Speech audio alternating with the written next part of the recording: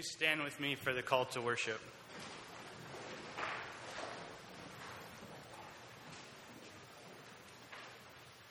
Because of his great love for us, God, who is rich in mercy, made us alive with Christ. Even when we were dead in transgressions, it is by grace you have been saved.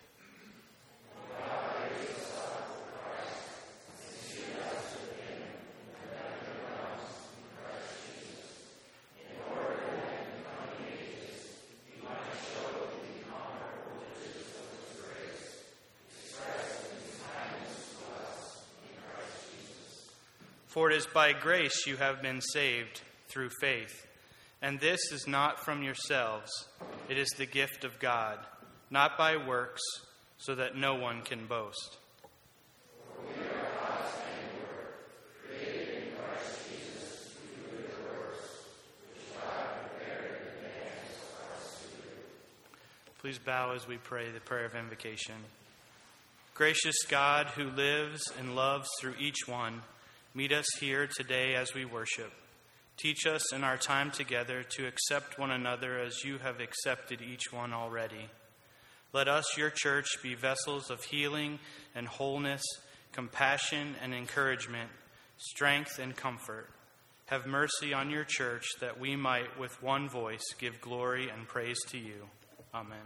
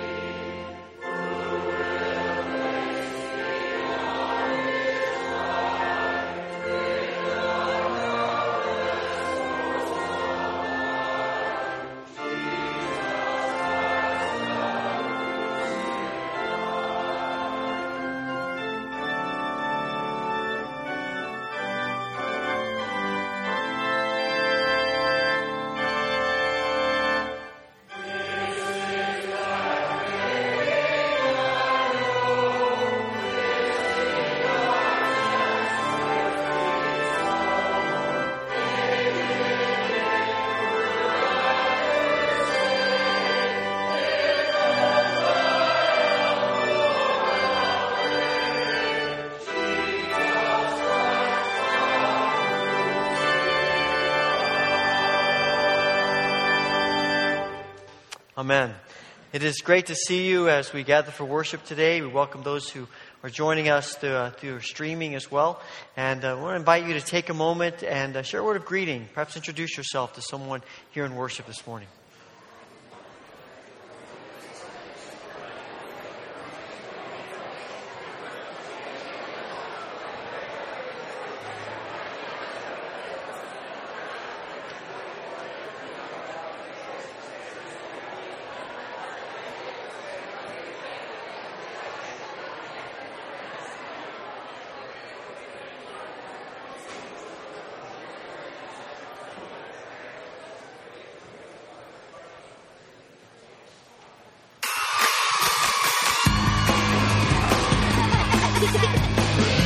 the kids are playing, are laughing, joyful. It's like a whole world to them, because for the first time they have received this precious gift.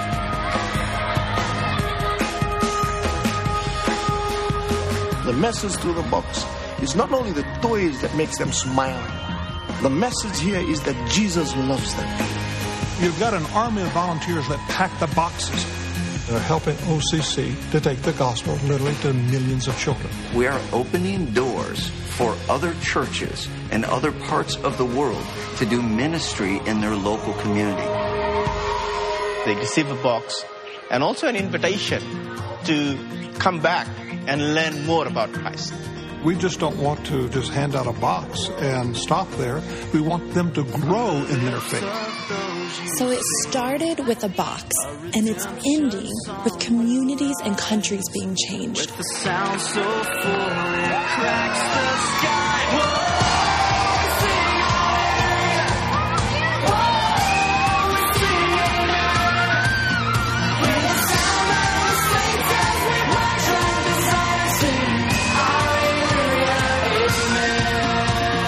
It never ceases to amaze me how a simple box can change the world for a child. Thousands will be impacted by just one gift. Hallelujah, amen.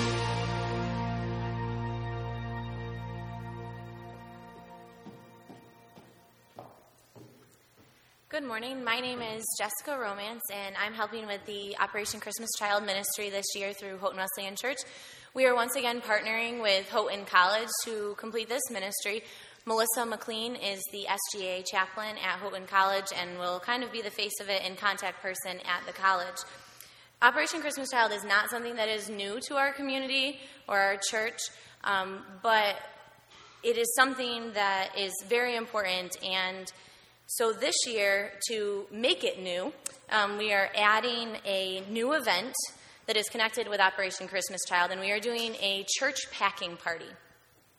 What a packing party is a lot of people come together, and we have items that have been donated, and we will put boxes together at that event. This event will be held on November 2nd, and it will be in the Christian Education Building, and we are working to pack about 30 boxes at that packing party. So there are 3 goals of this packing party. One is to assemble a minimum of 30 boxes to help reach a church goal of 250 boxes. We traditionally average between about 225 to 240 boxes as a church and as a college. And so we were looking just to push that number past 250. It's a small step, but we thought that this event might be an opportunity to help us reach that goal. The boxes that we are creating are also focused on the age group of 10 to 14-year-olds because, honestly, it's a lot more fun to pack for 2-year-olds than it is for 14-year-olds. And so we get a lot of boxes that are targeted at the younger age groups, but not as many for the older children. And so that is going to be our focus at this event. Another goal of this event is to get people involved that haven't been there before.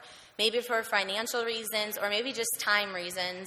You haven't participated in the past or your participation has kind of been few and far between. We would love for you to donate some items and also come to that event and be part of our packing party. Maybe you know nothing about Operation Christmas Child. This would be a great opportunity for you to interact with people in our church and to also see what that ministry is about. Our third goal is to create unique and practical items from items that you already may have. So we're asking that you peek at the table out there on your way by and pick up a card.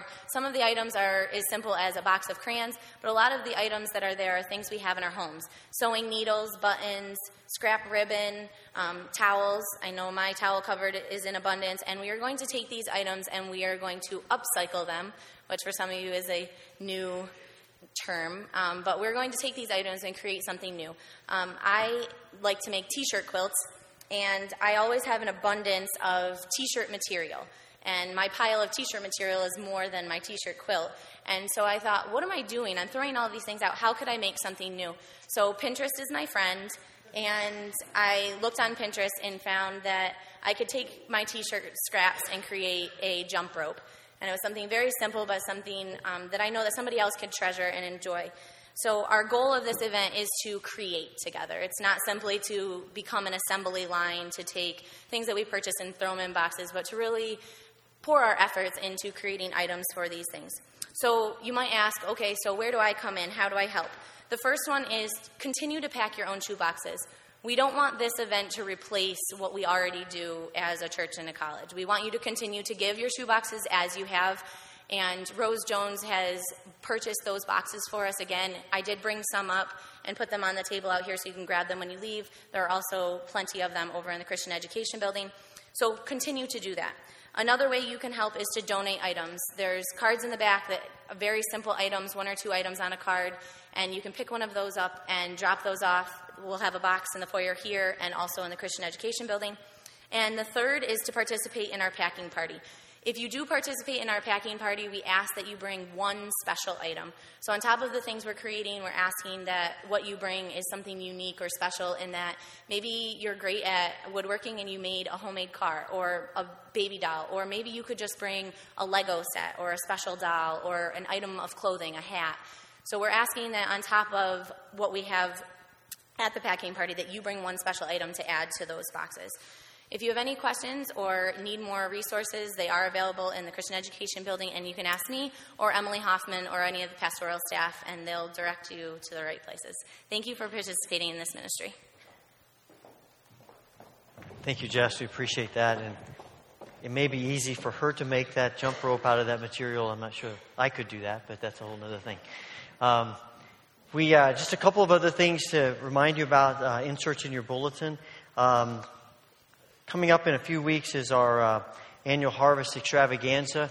And as you can see, one of the things we're doing this year is a pie baking contest, which is an upgrade from a few years ago, the pastor pie eating contest, which nobody wanted to see that. So anyway, help out with that if you want to participate. Also, candy drive they're getting as well. And then this Wednesday night, we're doing something new. Once a month, a family night and just an intergenerational night. We invite everybody to come. It doesn't matter your age or your connection in any way. We just want to get together. It's going to be a night of relationship building, playing some games, eating some food, getting to know some people you might not know, interacting, and perhaps having a chance to spend a little time with folks that you may not normally, in the course of your life, connect with. So we hope you'll join us in the community room directly behind us, 6:15 to 7:15, and we'd love to have you be a part of this gathering. And you also see that our prayer vigil, this is the 8th year of our prayer vigil, and this is starting up this year. And we'll be starting at the end of the month, and just be in prayer as we prepare for this event.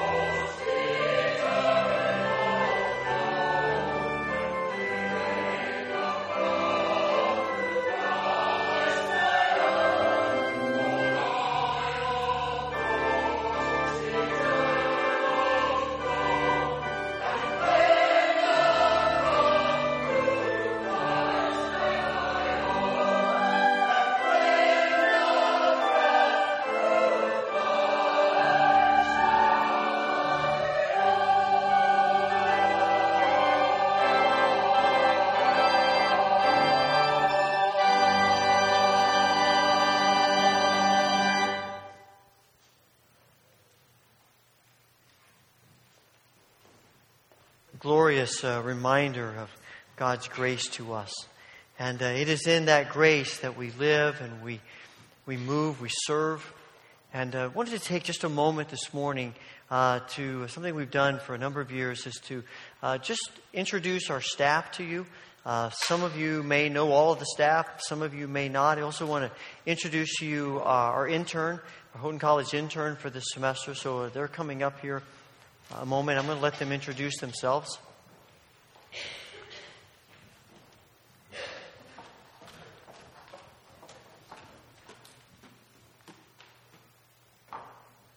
Hi, I'm John Cole. I'm the youth pastor.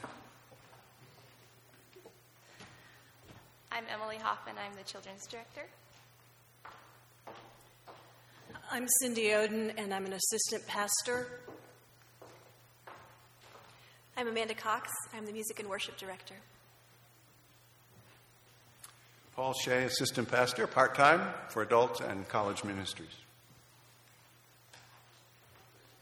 I'm Jeevan Dhaliwal. I'm the intern. Jeevan's the intern. I hope you have a chance to meet Jeevan, interact with her. One of the joys we have of working with her is trying to give her a lot of experience and connections to the church and to give her some ideas about church ministry. And in December, we're setting aside a Sunday night to have a service together and to give her a chance to preach to us and to use those gifts that God has given her. So we are excited to serve with you, to serve you. Please know that we are always available for you. We want to serve, then help be God's hands and feet into your life. And we appreciate the opportunity to not only serve, but to serve together. And so we thank you for that privilege. Thank you.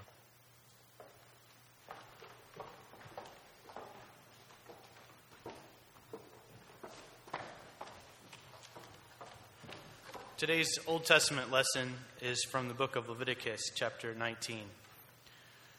The Lord said to Moses, "Speak to the entire assembly of Israel, and say to them, 'Be holy, because I am holy.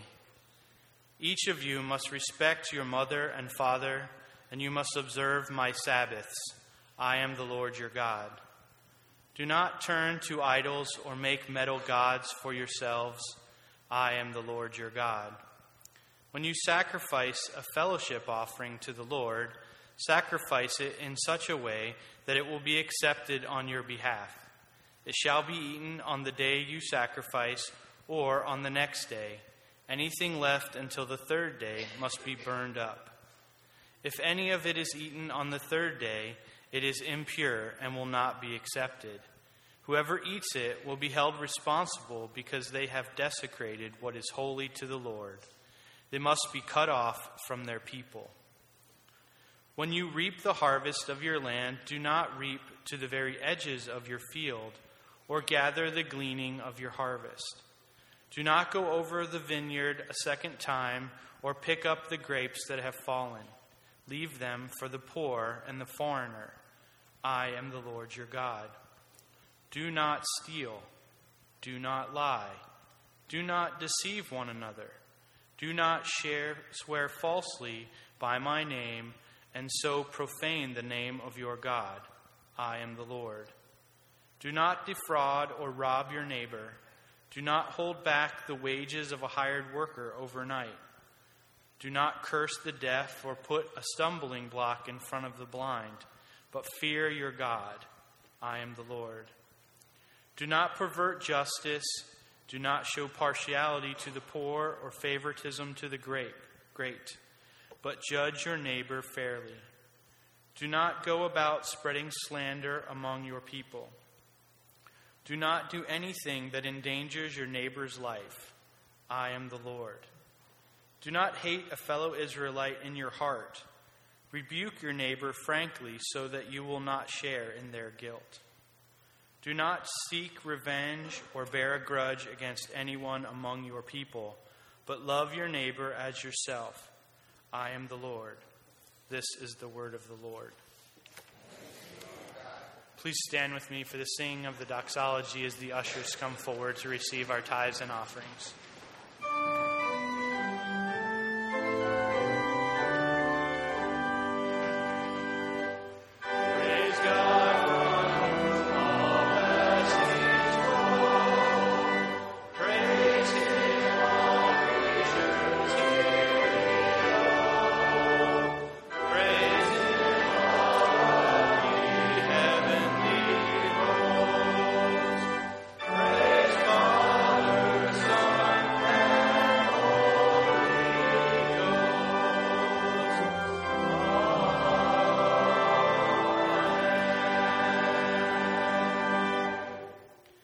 God of grace, it is our delight and our devotion to give these gifts to you. All we are and all we have are yours alone. Accept this joyful offering as a token of our abiding love. Use it to bring peace, justice, and comfort to all the world. Amen.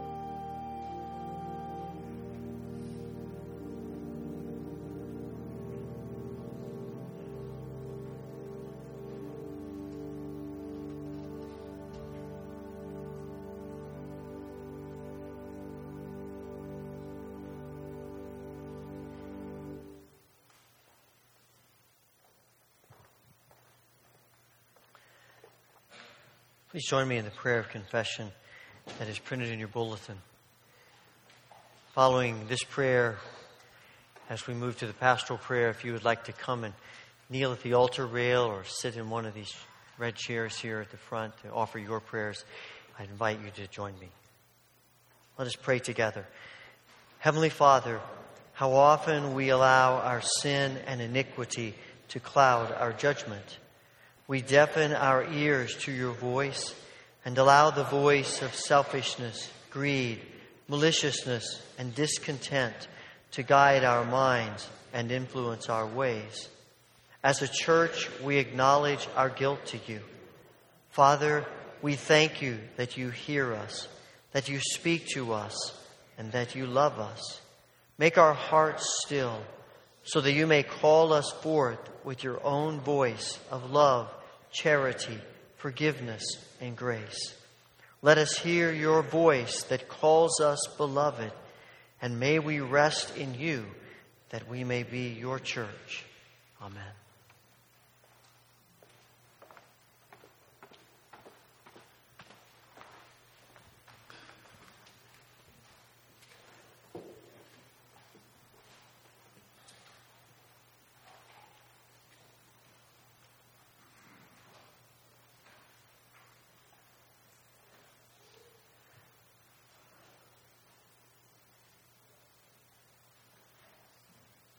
Father, we thank you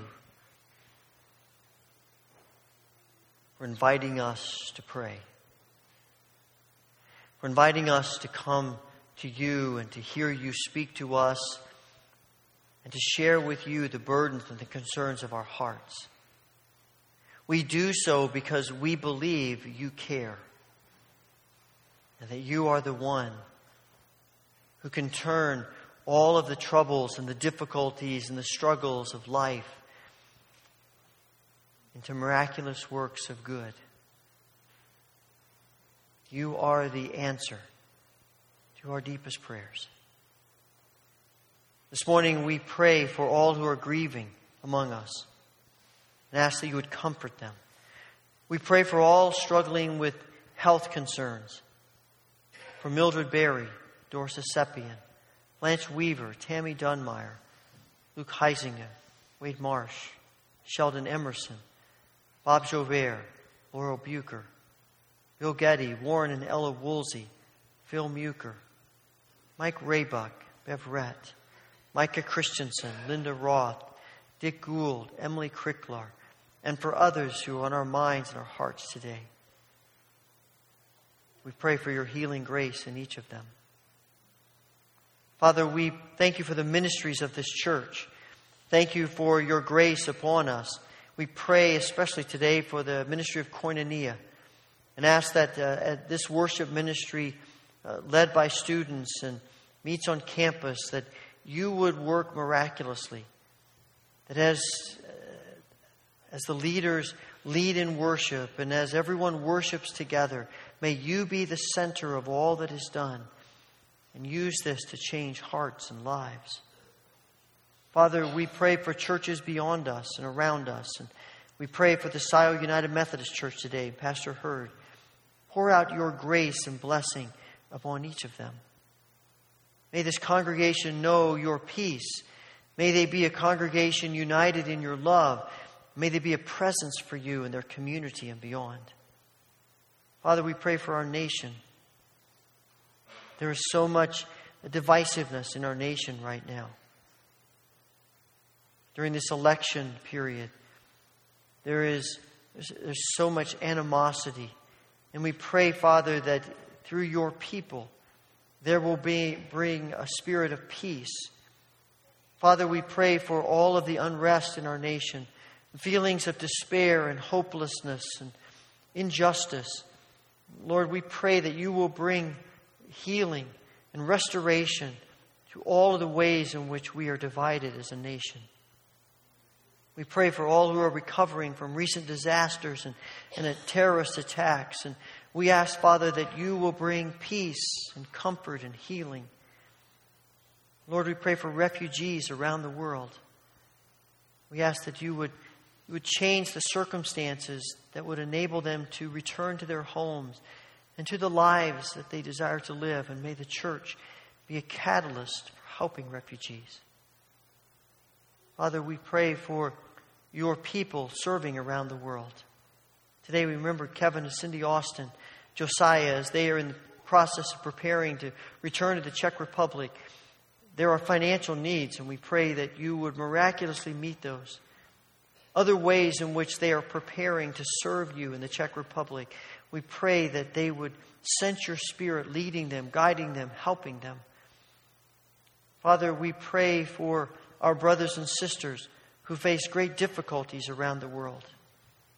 We think today of the people in Nigeria, as this nation is celebrating 56 years of independence today.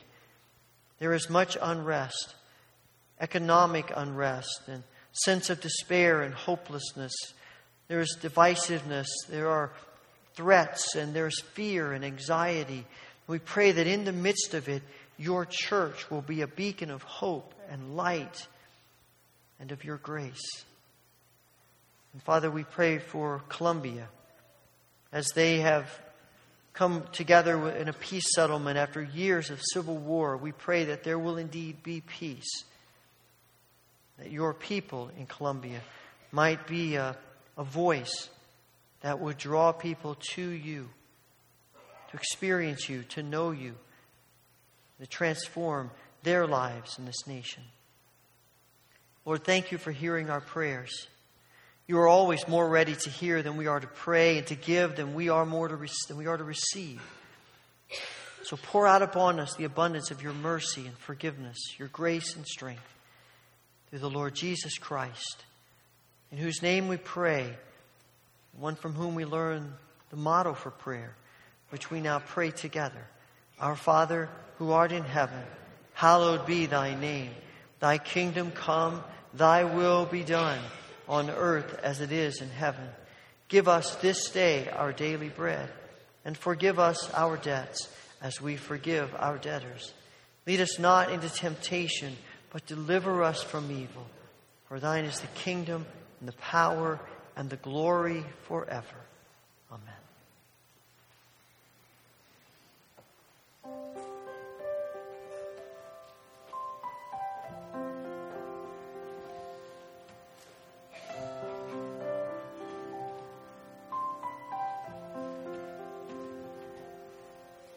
Arise, my soul, arise. Shake off thy guilty fears. The bleeding sacrifice in my behalf appears. Before the throne my surety stands. Before the throne my surety stands. My name is written on his hands.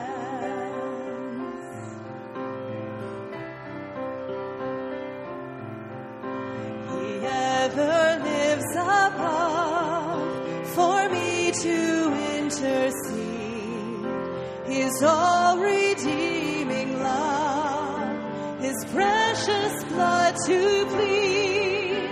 His blood atoned for all our race. His blood atoned for all our race, and sprinkles now the throne of grace.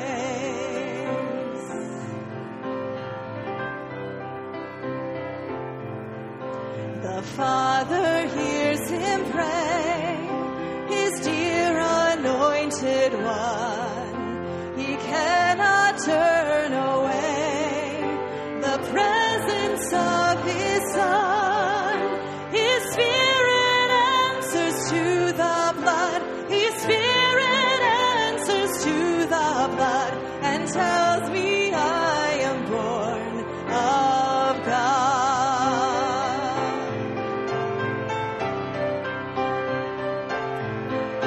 My God is reconciled. His pardoning voice I hear.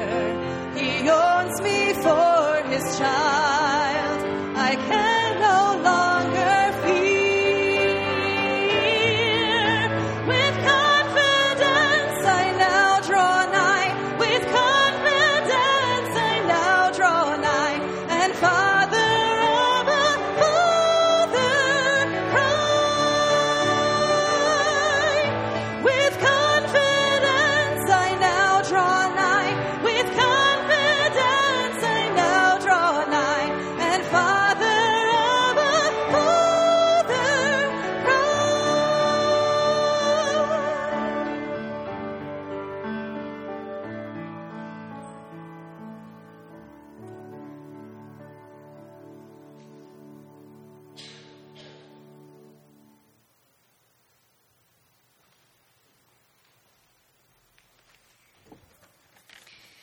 Today's New Testament reading is from Galatians 5, 1 through 6, and 13 through 15.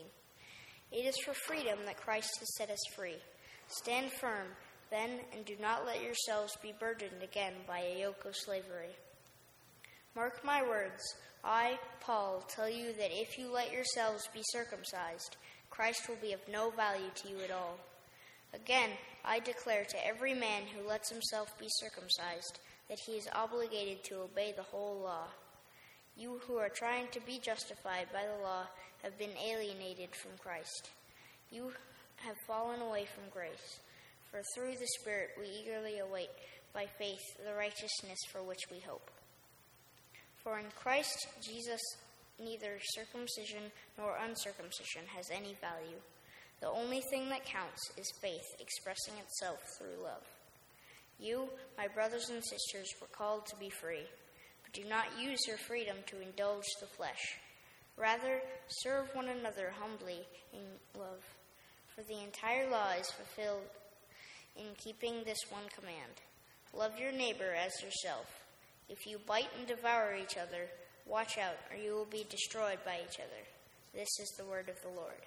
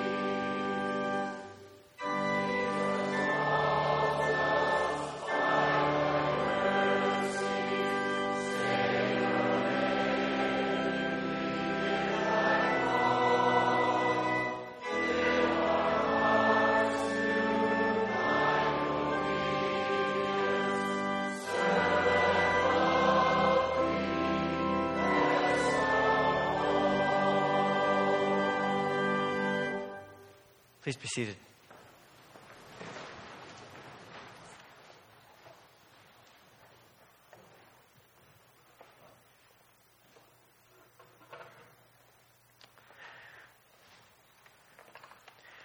We are a nation that talks a lot about freedom. We talk about being founded on the idea of freedom. And we hear a lot of a conversation about freedom. And there is something about that yearning, that desire for freedom, that it's not just about our nation, but it's about every single person that's been put into us by God.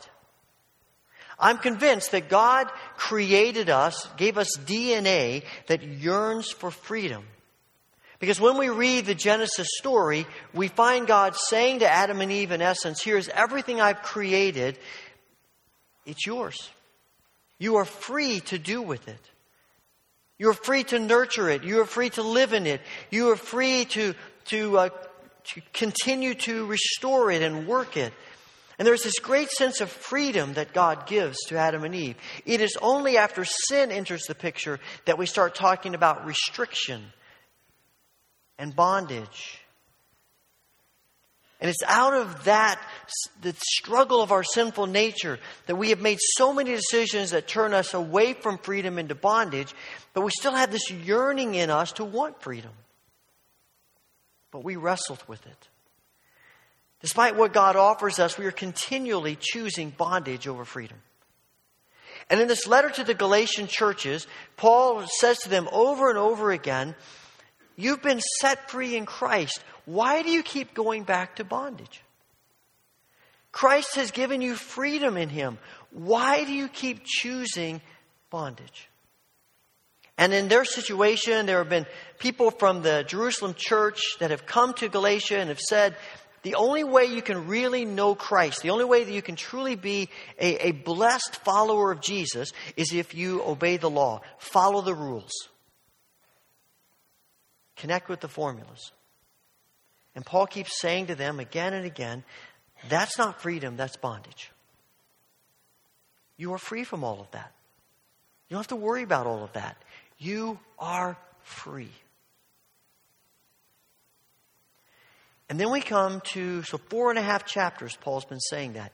You come to verse 13 of chapter 5, and Paul says, now that you fully understand that you are completely free in Christ, no rules, no bondage, no laws, none of that. Now that you know that, let me flip the coin over and tell you, don't use your freedom selfishly.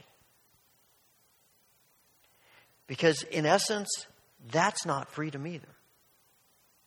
That's bondage. It's hard for us to see that. Because we think freedom is, I do what I want, when I want, how I want, to whomever I want. That's freedom. Freedom is, no one can tell me what to do. No one can tell me where to go. That is freedom. And we live in a nation in which we are continually talking about that. We file lawsuits so that we have complete freedom. We go about all these different things because in the bottom line is freedom means no one's going to tell me what to do. I'm not accountable to anyone. I can do whatever I want. And if Paul had stopped at chapter 5, verse 12, it would have been relatively easy to agree with that perspective.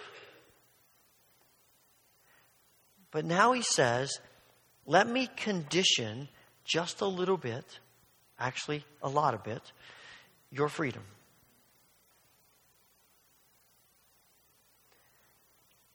Freedom is not self-serving.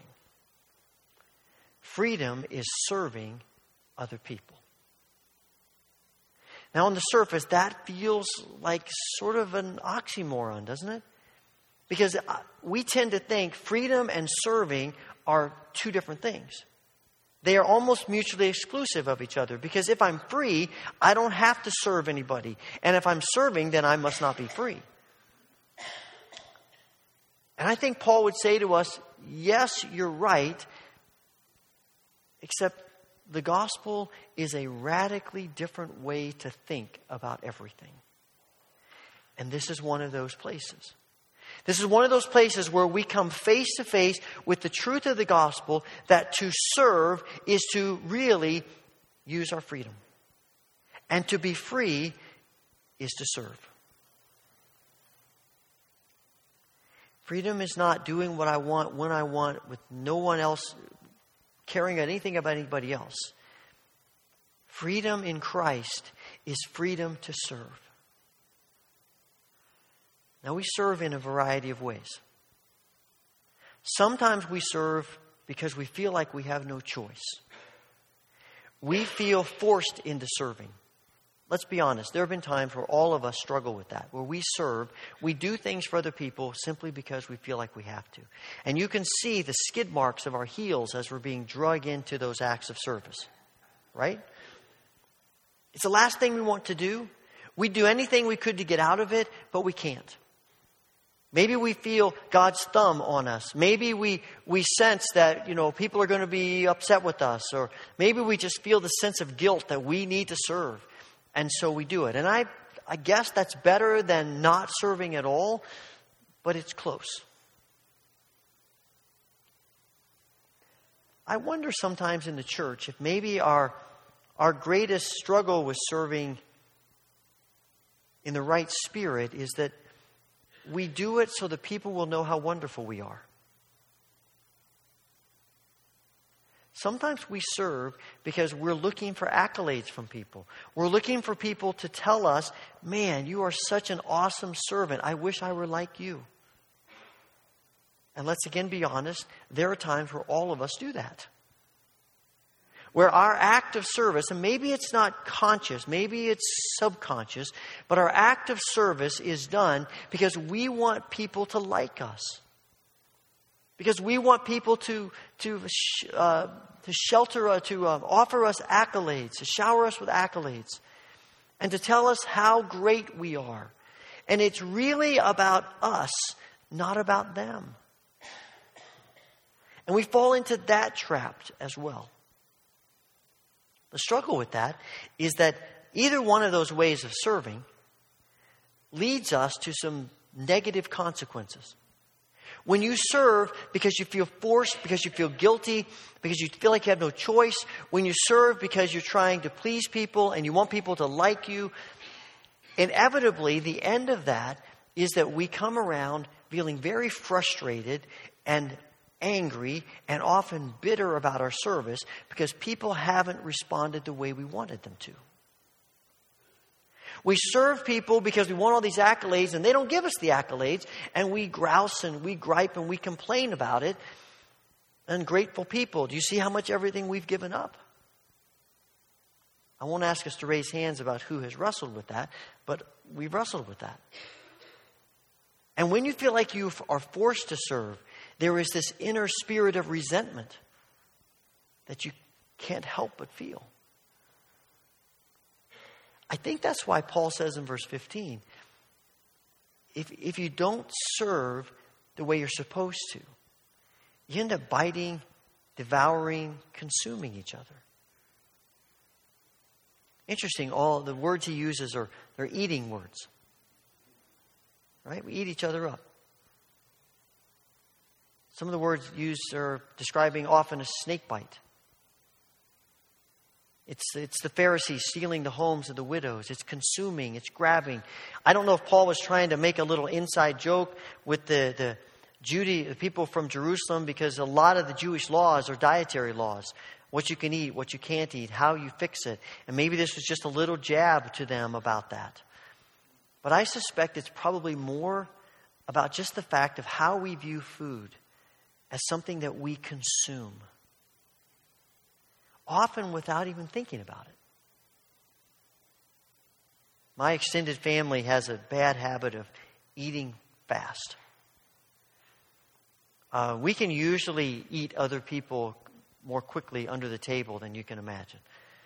And we always end up, when we're in a large group gathering, you can tell the people who are from my side of the family and people who aren't, because we're all done and they're still going. I think I trace it back to my grandmother. who was an awesome cook, but she was the fastest eater I have ever seen in my life. I mean, when she sat down at the table, it was head down, spoon and fork going, and that's it. We don't really have time to converse. We're not going to talk. We're not going to do anything. We are here for one purpose, that is to eat this food as fast as we can. And the thing is, and that sort of gets ingrained in you. The thing that we always laughed about is that when she was done, she assumed everyone else was done. And so she'd be done, and the next thing, your plate was gone. Whether you were finished or not. I mean, she's ready. Let's go. I got dessert. Let's move it on. We got things to do here. And as I've thought about that, I realized that you never take the time to really savor the food. And you don't take time to really think about how much has gone into preparing the food. It's just something that you consume as quickly as you can. And I think Paul is saying, when your spirit and your attitude about serving isn't what it should be, your whole mindset is about consuming. And often it's consuming each other. We do it without thought. We often do it without conscience. Because we're thinking more about ourselves, gratifying ourselves, and it's not just about food.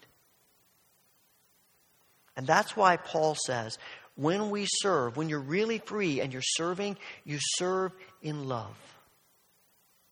That's the defining characteristic of our service. It is service in love. That's what it means to serve in freedom. And to bolster his point, he says in verse 14, if you want to talk about the law, the law is so important to you, you love the law is where you want to focus, fine. Let's talk about the law. And he says the essence of the law, the heart of the law, the purpose of the law is love. He says that in Romans 13. He's quoting Jesus, who says in Matthew 22, when asked what's the greatest commandment, it's love the Lord your God with all your heart, soul, mind, and strength, and love your neighbor as yourself. And that may make us think this is just a New Testament concept. It's something that people finally came to, but it's not. We saw in the book of Leviticus that we just read. You have all these obligations, all these things about ways about how people live together, how you glean your field, the way you witness in a court of law, how you treat people who work for you. All of these things about relationships. My Bible has a heading about conditions of holiness. And you get to the end of it and he says, love your neighbor as you love yourself. I'm the Lord. This is a biblical concept. It didn't just start with Jesus. This has been God's intent all along. That was the intent of the law from the beginning. All of the things that God did for Israel, all the ways in which he helped them live, was about love. His love for them, their love for him, their love for each other.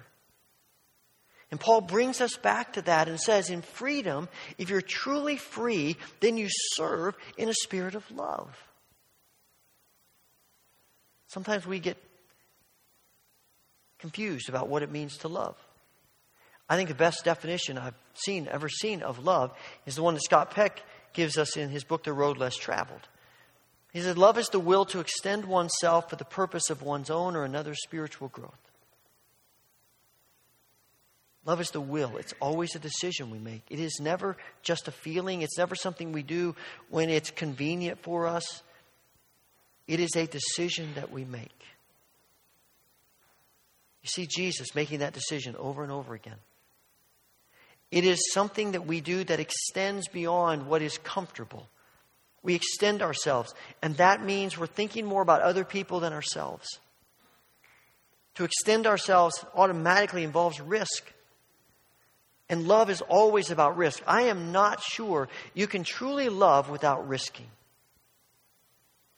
Now, what kind of love is it if we never take a risk to share it and to live it? Love is thinking about other people. It's giving our attention to people. It's listening to people. It's being caring as much about their life as we want them to care about our life. And it has a purpose of spiritual growth. And we might often think of that as just something personal, making us feel better. It is about the flourishing that God created us to experience. It is about drawing people to Jesus. Helping people understand who God is. That is the purpose of love. To help people fully experience, be fully engaged with Christ. And that means when we think about how do we respond to this person? What do we do with this person? What's the most loving thing to do? It comes back to what will help them more effectively experience Jesus. How will they see Jesus? And sometimes that means that we listen. Sometimes it means we confront them. But it's always for the purpose in mind of helping them to know God, to experience God. And that, in order to do that, in order to love that way, we have to give up our freedom. And Paul is saying, when you know you have freedom,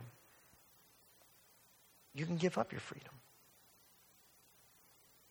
Because what you're really doing is modeling the life of Jesus. It's what Paul is saying in Galatians 2:20. I no longer live, but Christ lives in me. The one who loved me and gave himself for me. The one who had full freedom. No one had more freedom than Jesus. And what does he do with it? He gives. He loves. He serves. He sacrifices. The problem that we encounter with this section of Galatians with us is that it can easily feel as if it has become a rule to replace the other rules. And in one sense, it has. He says, here's the law, love your neighbor. But in another sense, it's not.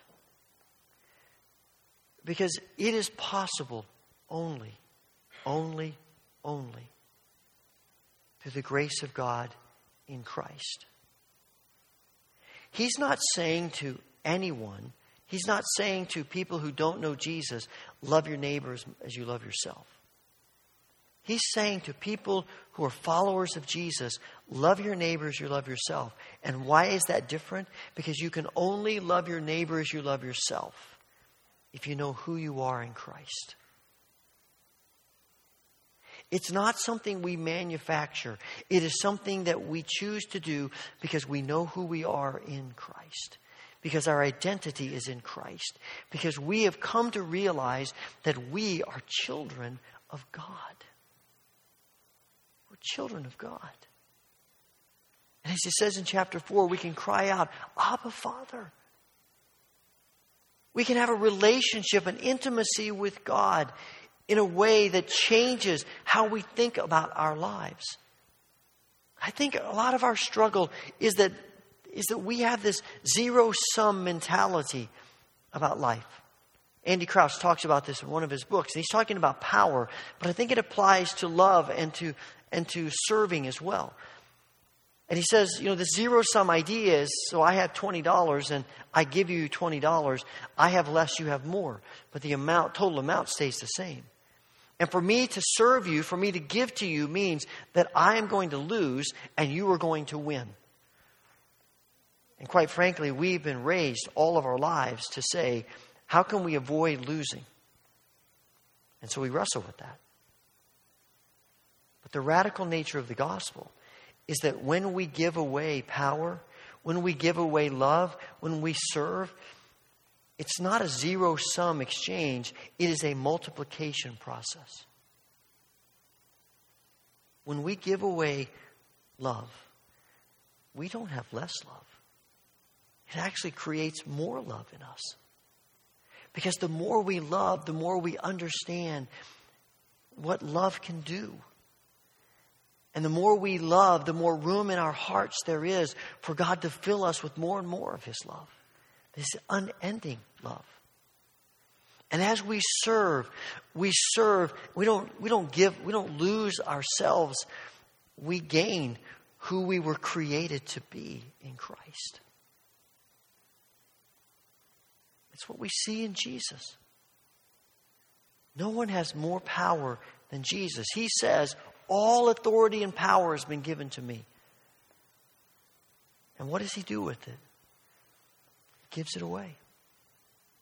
sacrifices, surrenders, serves, loves.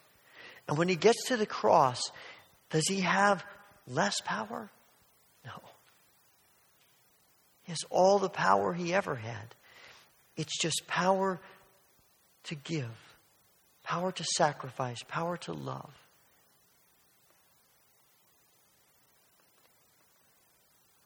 And you and I, who are children of God, can experience that same thing. It really goes back to John 13. Jesus is meeting with the disciples in the upper room, and John says, Jesus, knowing that he had come from God and was returning to God, coming from the Father and returning to the Father, knowing who he was in the Father, took up a towel and a basin of water and began washing his disciples' feet.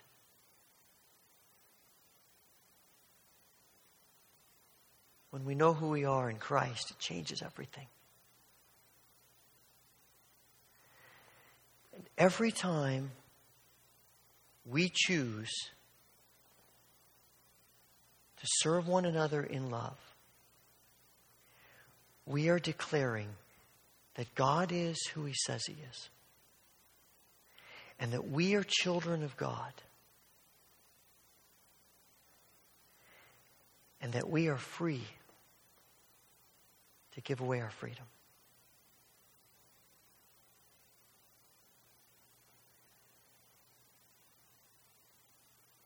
So what might God be saying to you as you think about how he's calling you to serve in love? Is it a reminder that you're a child of God? Is it a call to find true freedom in giving up freedom?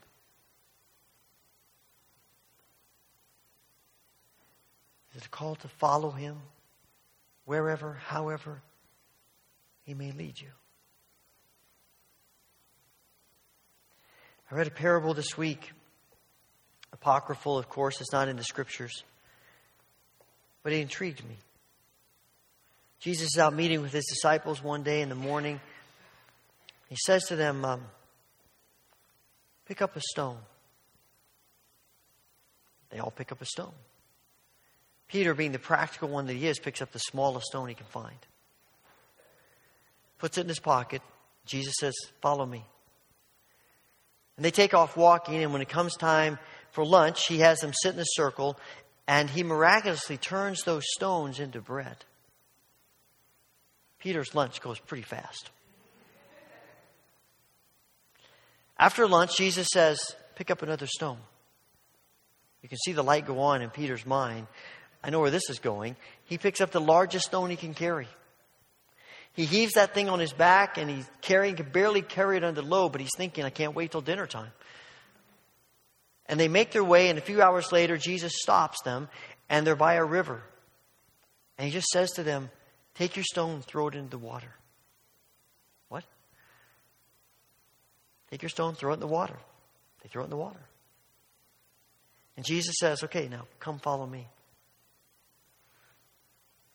They're all looking at Jesus, particularly Peter, a bit dumbfounded and confused, and thinking, what was that just for? What was that about? What purpose did that serve? And Jesus turns back to them and he says, ask them one question. He said, who did you pick up the stone for?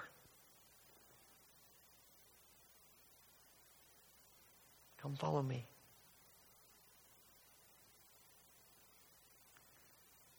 What's our freedom for? Is it for us? For Christ?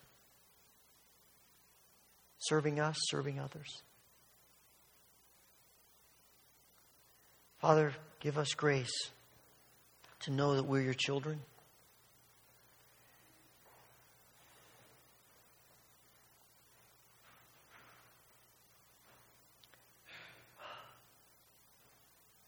Help us to experience freedom in such a way that we are free to serve in love and find joy.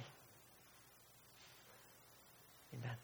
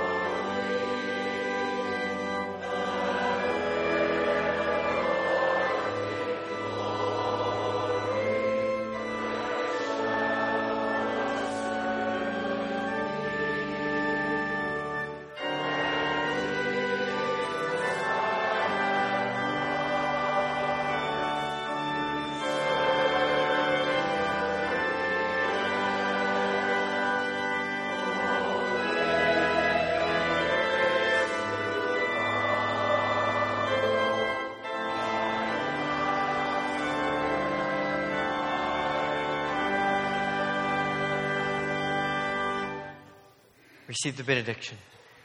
May the Lord bless you and keep you. May the Lord make his face shine upon you and be gracious unto you.